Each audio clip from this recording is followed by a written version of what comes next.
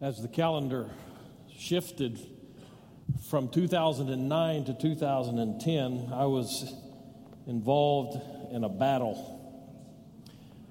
On Christmas Eve, 2009, I was in our house and I went around a corner about the same time that my son's dog, who may or may not have been demon-possessed, came around the corner the other way, and I had to make a snap decision whether I would trample the dog to death or try to save his life. And so, because I love my son, I tried to dodge the dog, and I fell into the wall and immediately knew that I had injured my back.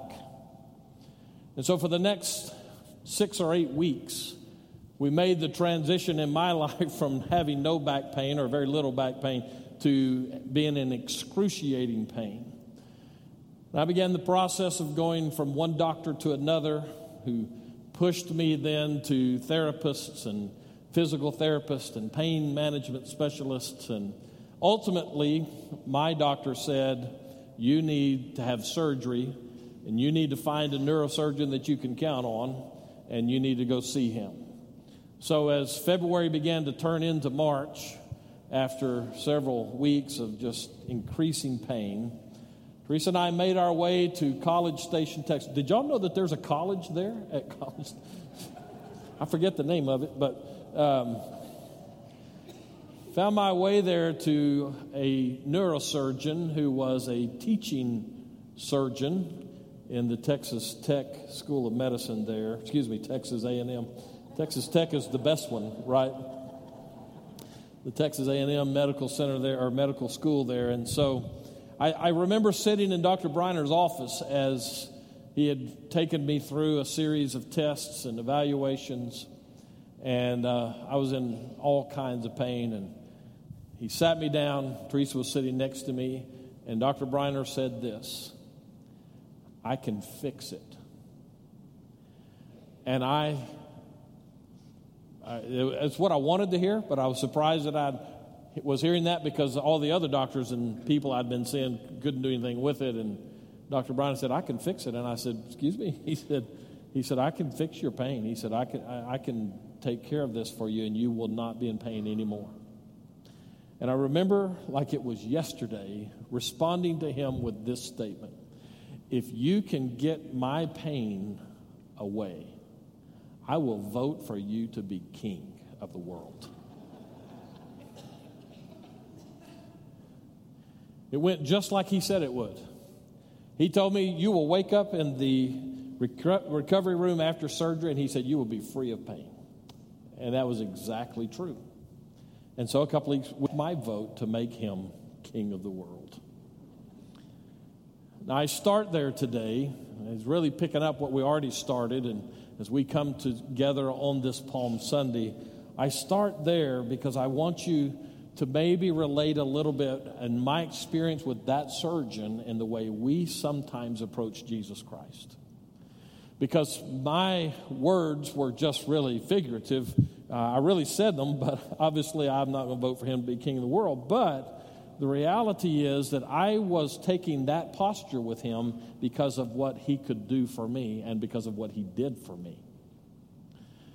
I'm going to suggest to you that, especially in this Easter week, that we can very easily say all the right things, go through all the right steps, be at all of the special services that come with Holy Week, and we can come to Jesus Christ and to the worship of who he is, and we can be so close to true worship and yet so far away from getting it right.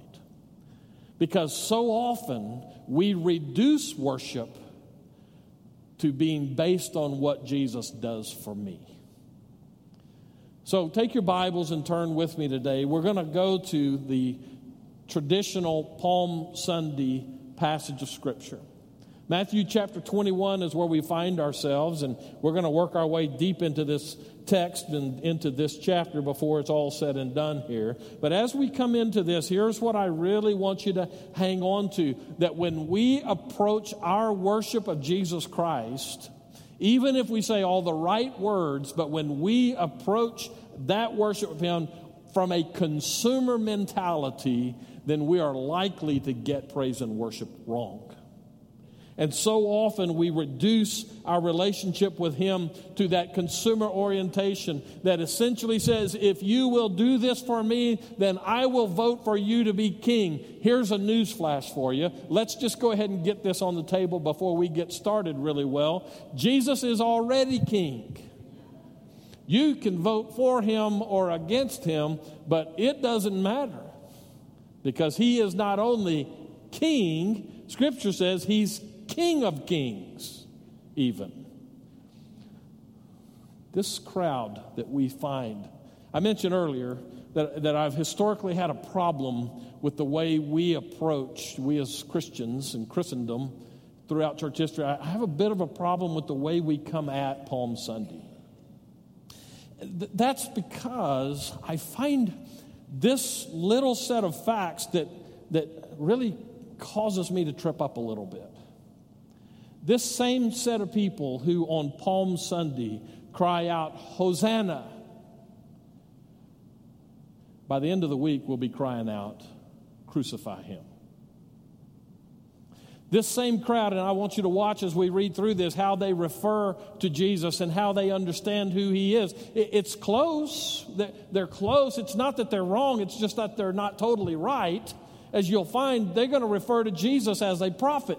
Well, He certainly is that, but He's more than that. He's king, right? Okay, well, hang with me then. Today they yell, Hosanna, but Thursday they yell, crucify Him. How do we avoid their mistake? How do we approach Palm Sunday with all that's right about Palm Sunday? How do we come into this so that we're not guilty of changing our perspective on who Jesus is? We'll talk about that as we move, but let's come to our text today. Matthew chapter 21, beginning in verse 1. And now when they drew near to Jerusalem and came to Bethphage to the Mount of Olives, then Jesus sent 2 disciples, saying to them, go into the village in front of you, and immediately you will find a donkey tied and a colt with her. Untie them and bring them to me. If anyone says anything to you, you shall say, the Lord needs them, and He will send them at once. This took place to fulfill what was spoken by the prophet, saying, say to the daughter of Zion, behold, your king is coming to you, and humble and mounted on a donkey, on a colt, the foal of a beast of burden. And the disciples went and did as Jesus had directed them. They brought the donkey and the colt and put on them their cloaks, and He sat on them. And most of the crowd spread their cloaks on the road, and others cut branches from the trees and spread them on the road. And the crowds that went before Him and that followed Him were shouting, Hosanna to the Son of David. Blessed is He who comes in the name of the Lord. Hosanna in the highest. And when He entered Jerusalem, the whole city was stirred up, saying, who is this? And the crowd said, this is the prophet Jesus from Nazareth of Galilee. How do you explain the shift that will occur in their thinking about Jesus over just a few days? It may well be that they, like we can be, were so close to genuine, honest, and proper worship, and yet so far away from really understanding the dynamics of that based on who Jesus really is.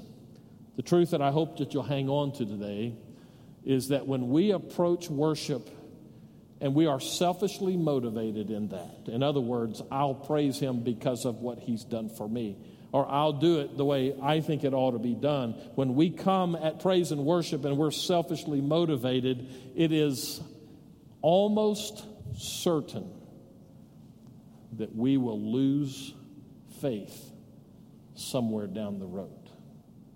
Let me explain that as we work our way through this. Part of the reason for that, as we're going to find almost immediately in this text and beyond, is that Jesus drives a hard bargain.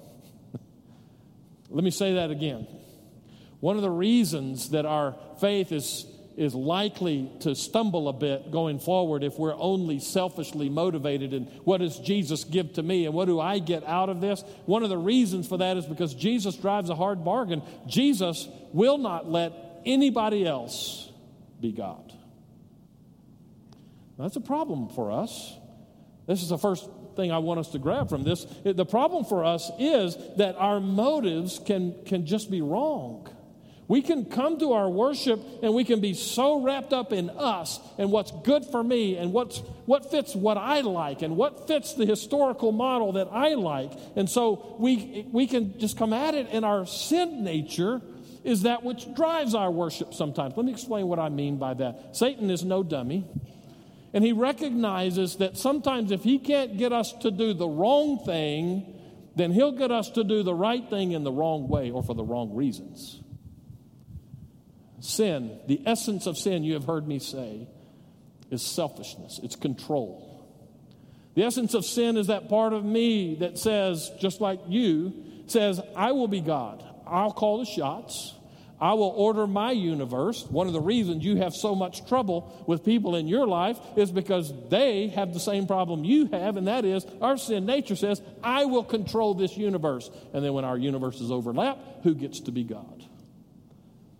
And so we bring that, if we're not careful, we bring that into the time of worship and the way that we worship, and it sets us up for problems. And the reason it does is because we don't really like any other gods with a capital G or a small g.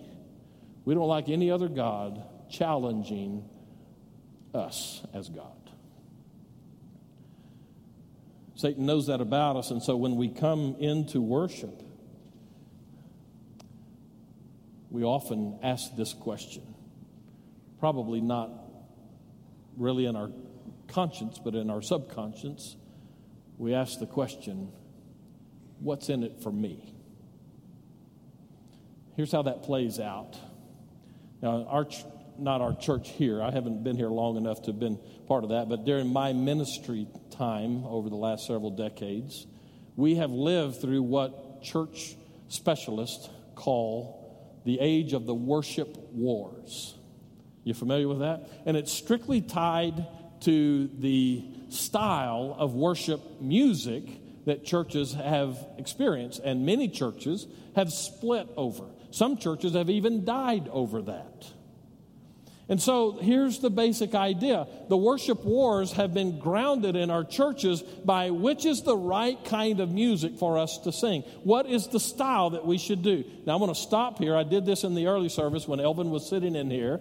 I'm going to make sure you hear me say this, and especially to all of you who are part of the music ministry of this church. Y'all doing a phenomenal job. I love the music ministry of this church and what it does for us. I do. I thought somebody would say amen for that, but because it's we do it well here.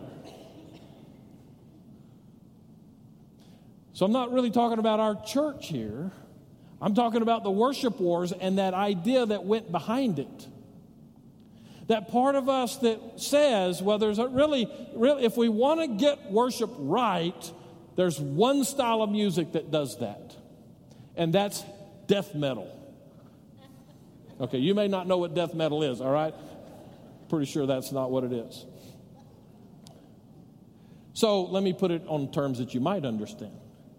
There are those in the church today, worldwide, who would say that the proper kind of worship music is hymns. And there are others who would say that the proper kind of worship music is choruses. And there are those who would kill both of those groups because they know that the proper kind of worship music is classical music.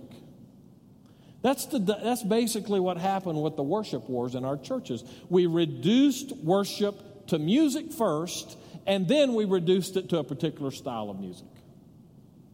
I thought one day, sometimes my brain gets me in trouble because my brain gives my mouth an idea before it issues the don't say it command. And so I was having a discussion with some people in the church that I was pastoring at the time, and they were heated about this. I mean, they were all kinds of serious about what kind of music we should sing in church and what kind we shouldn't sing in church, because after all, everybody knows that my kind is the right kind. And so I thought, all right, how do we get to this? And I came across this great idea. except it wasn't that great, as it turns out.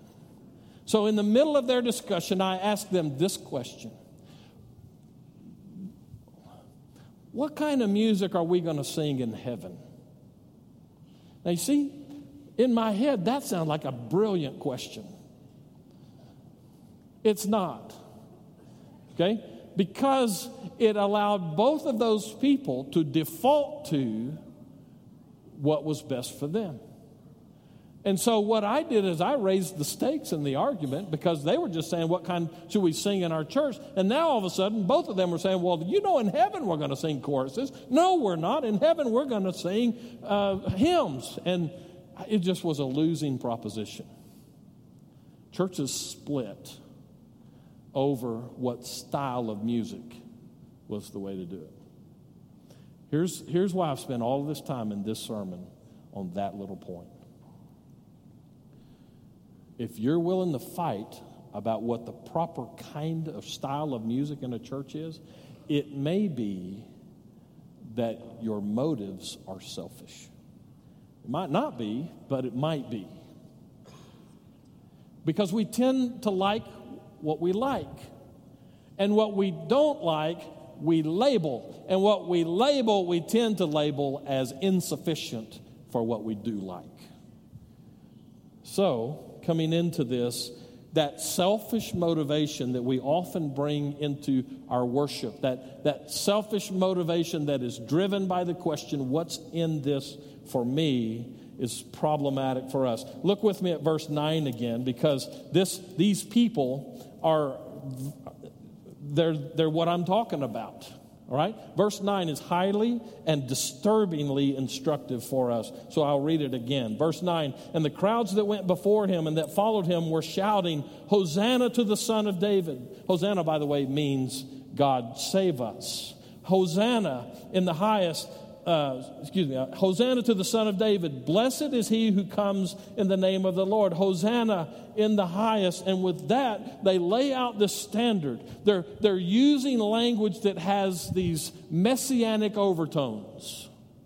By referring to Jesus, the one sitting on this donkey, going in with these palm fronds being dropped in front of them, the way that kings would come in a parade of triumph. They are laying the groundwork for a mentality that says, this is Messiah. This is the one that we've been waiting for. This is God's promised deliverer. This is the very Son of David, they call him. And they're right. That's the problem with us here. The words they use are right. Jesus is Messiah. Right? Stay with me. Jesus is the Son of God, right? Right. So it's not that what they said is wrong. The problem is that they say this on Sunday, but on Thursday they say, we got to kill this guy. Why? What triggered that flip in their thinking? I'm going to also suggest to you, I'm going to come to that question in a minute, by the way, but I'm going to also suggest to you that they're almost right. They're so close and yet so far. Because we saw also then in verse 10, when they asked the question, who is this? Verse 11, it says, this is the prophet Jesus from Nazareth of Galilee. You know what? They're right again. He is the prophet. But they're not totally right, because he's more than a prophet. If they really want to get the answer right, they should listen to what they said before people started asking who it is. But they can't quite get there. They're close, just not quite there. So before we move any further, let me just get us to wear what is ours to wear here. How do you see Jesus? To go back to where I started with the palm frond, and you have the opportunity to vote on who's king today. How do you decide? Do you decide based on who you know Jesus to be, who Scripture reveals him to be? Or do you decide based on what kind of experience you're having with him today or last week? See, one of the problems, I don't know who said this first. I wish I could figure it out. I'd send them a note and say, hey, thanks for that great truth. One of the great truths of Christian growth and development was stated by somebody who first said, the furthest distance in the Christian life is the distance from your head to your heart. Because in our heads, we jump into the parade in Matthew 21. In our head, we jump in and say, this is Jesus the Christ. This is who he is, the Son of David. Hosanna, save us, Father. Save us, God. And this one is your Savior that you have sent for us. In our heads, we say that. But in our hearts, we have this competing, this showdown, this problematic relationship where we just not sure we want him to be God of the way we live. And that leaks into the way we worship. And so we begin to reduce worship to what makes us feel good. Oh, boy, I sure did love those songs. That's my favorite song. I worshiped well today. Or I just hate it when he gets those youth choir up there singing all the time. Because you know, those kids, they just... We can find 1,001 different reasons if we're just looking for reasons why we can't worship. You only need one to worship. And that is that Jesus is Lord. Jesus is King of Kings. They almost get it right, but not quite. So that leaves me then to the next part of it, and that is, what is the deal with that? How do we get to the yet so far away from this? And here's my answer to that. The problem that we often have, our sin nature that keeps us from settling in to letting God be God, is that God is bound to disappoint us if we demand to be God. And so when I settle in and I go, okay, so I'm going to be the God of my universe, and I'm going to run things, and I'm going to control everything around me, it sets me up for problems, and it set them up for problems. Let me just give you a few examples out of this passage, and actually it's going to go from beyond what we've already read. So here's the first one, 3 different things that caused them to make that turn between Sunday and the crucifixion cries that they had. Matthew 21, verses 12 through 17, we read this way. And Jesus entered the temple, and he drove out all who sold and bought in the temple, and he overturned the tables of the money changers and the seats of those who sold pigeons. And he said to them, it is written, my house shall be called a house of prayer, but you make it a den of robbers. And the blind and the lame came to him in the temple, and he healed them. But when the chief priests and the scribes saw the wonderful things that he did, and the children crying out in the temple, Hosanna to the Son of David, they were indignant.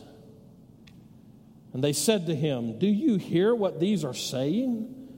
And Jesus said, yes, have you never read, out of the mouths of infants and nursing babies you have prepared praise? And leaving them, he went out of the city to Bethany and lodged there. Jesus, the reason that they were moving from Hosanna on Sunday to crucify him later in the week is because Jesus would not let them do church on their terms.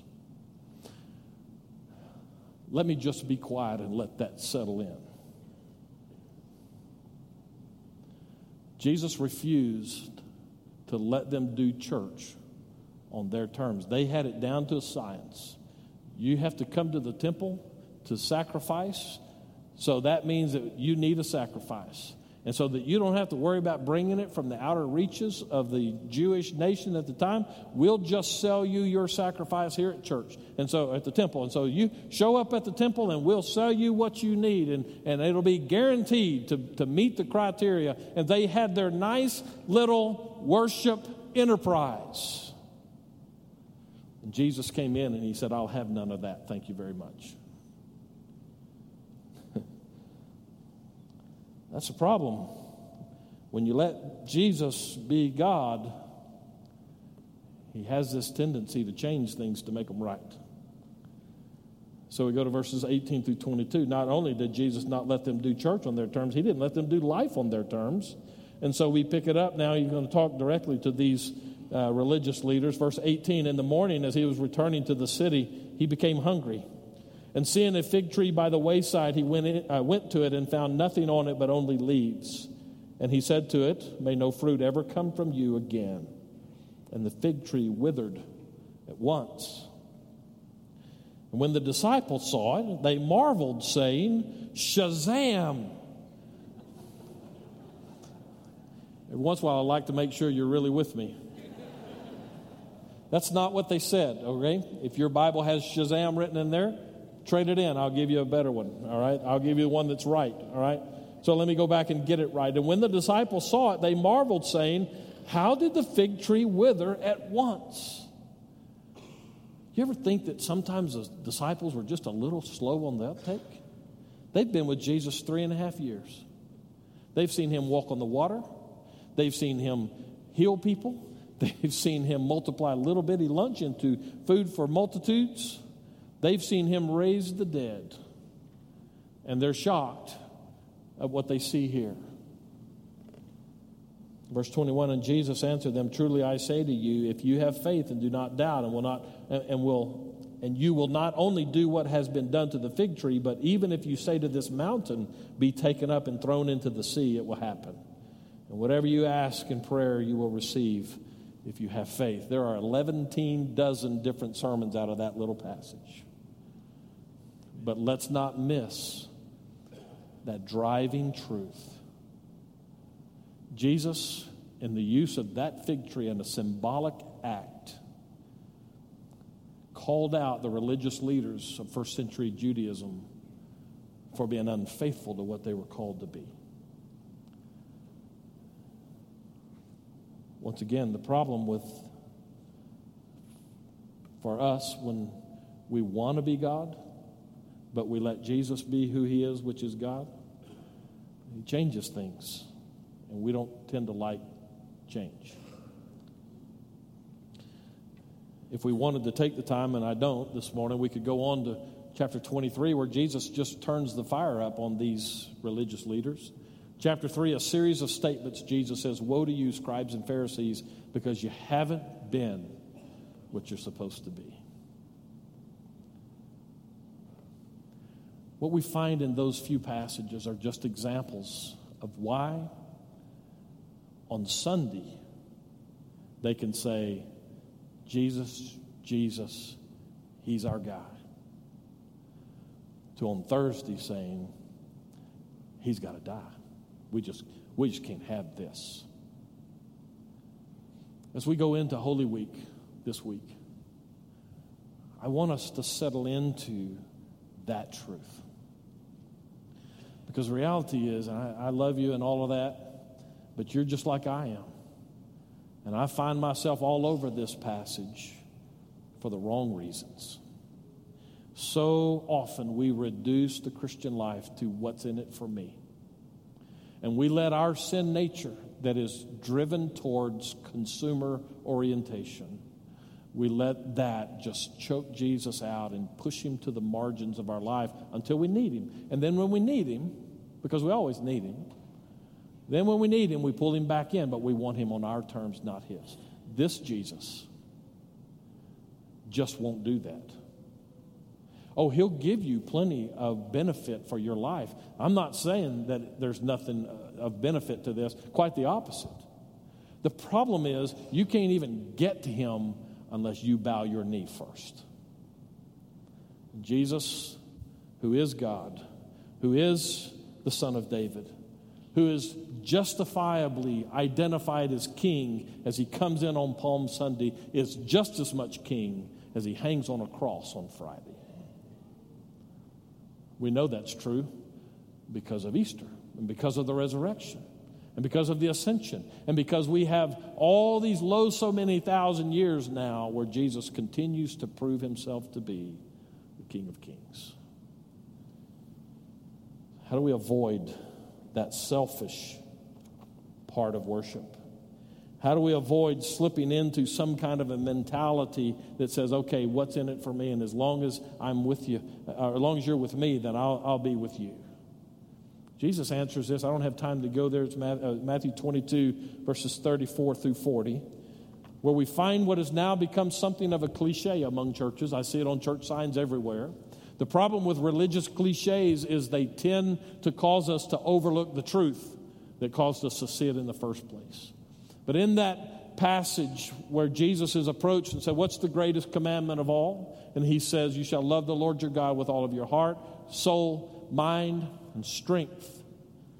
And the second is you shall love your neighbors yourself. So what we find on church signs and church stationery, and we even repeat it, is love God and love people. Here's where we often miss it because of the cliche. That word love that's used there is a legal term. It's a term that is contractual. It's always used in a sense of someone who is superior and sovereign with someone who is not, a slave, if you will. So between this person who is sovereign and this person who is just a slave, there is this decision, this contract that's made where the sovereign says, I will look after you, I will care for you, I will treat you as if you are. And love means I will serve you, I will bow my knee to you, I will allow you to be sovereign. So when we say love God, we find the answer to this problem we have of selfish Christianity. Love God means bow the knee. Love God means surrender to His authority. And when we don't get that right in worship, when we approach worship from the standpoint of what's in it for me, I don't like that, so I want to change it so that it's what I like. When we get it wrong, then that means that we have pushed Him off of the throne and taken our place there. Bobby Bowden was football coach for Florida State University for a number of years. Great success in that position. And one of his players said years later that in his attempts to motivate his football team before games or during games, he would tell little parables, modern day stuff. And one of those little stories that he told came out of his own experience. Apparently, Bobby Bowden was quite a baseball player at some time, and in high school he was good enough that he was able to go to college and play baseball in college. And so in one particular game, as he hadn't hit a home run in college, and it was kind of bothering him apparently. And so in this one particular game, he got up to bat and he hit a line shot that went down one of the base lines and went way out into the outfield. And Bobby Bowden said, I ran for my life. He said, I had no idea what was going to happen. I just knew it was a great hit. I was going to stretch it out and get as many bases as I could. He rounded first and he looked over at his third base coach, and his third base coach was waving him on. And he said, I ducked my head and I just ran. Got to second base and rounded second base, and he was still waving me on. And so I ducked my head and I ran. I got to third, and he's yelling at me, go home, go home. And so he ran for all he was worth, and he got home, and he was safe at home. An in-the-park home run. His first college home run. The dugout emptied, all of his teammates came out, and they were high-fiving, and everything was incredibly great for him. And when the pitcher got the ball, he turned to the first baseman. He threw it to the first baseman. The first baseman took the ball, stepped on the bag, and the umpire said, you're out because you forgot to touch first base. Here's what we draw from that. Bowden said to his team as he told that story, it doesn't matter what you do after first base if you miss first base. So for us, on Holy Week, on the front end, first base for us is we have to get worship right. We have to understand that Jesus who rode on that donkey down a dusty street in Jerusalem is the King of Kings. I sat in my surgeon's office and let him know that I would let him be king of the world because of what he did for me. If you had a chance to vote for who gets to be king today, who would you vote for and why? And oh, by the way, you do get that vote. Vote for Jesus because he's already King of Kings, and he can be an incredible king in your life. Let's pray. Bow your heads, close your eyes. Father, we come now to a time of invitation. We pray that you would work in the hearts and lives of people. Pray that you'd change lives. For those who might be here, who've never bowed their knee to Jesus Christ, I pray that today would be that day for them, that they would recognize that their attempts to be God of their own lives is just wrecking their own and other people's lives. We pray that you would show them who you are, that Jesus Christ is in fact Messiah. He is the one, the only one, who lives up to our cries for Hosanna, God save us. So we pray that today would be a day of change, of conversion, of new birth, as they come to understand their need for a Savior who can forgive and who can take them through this life and the life to come. Father, many of us,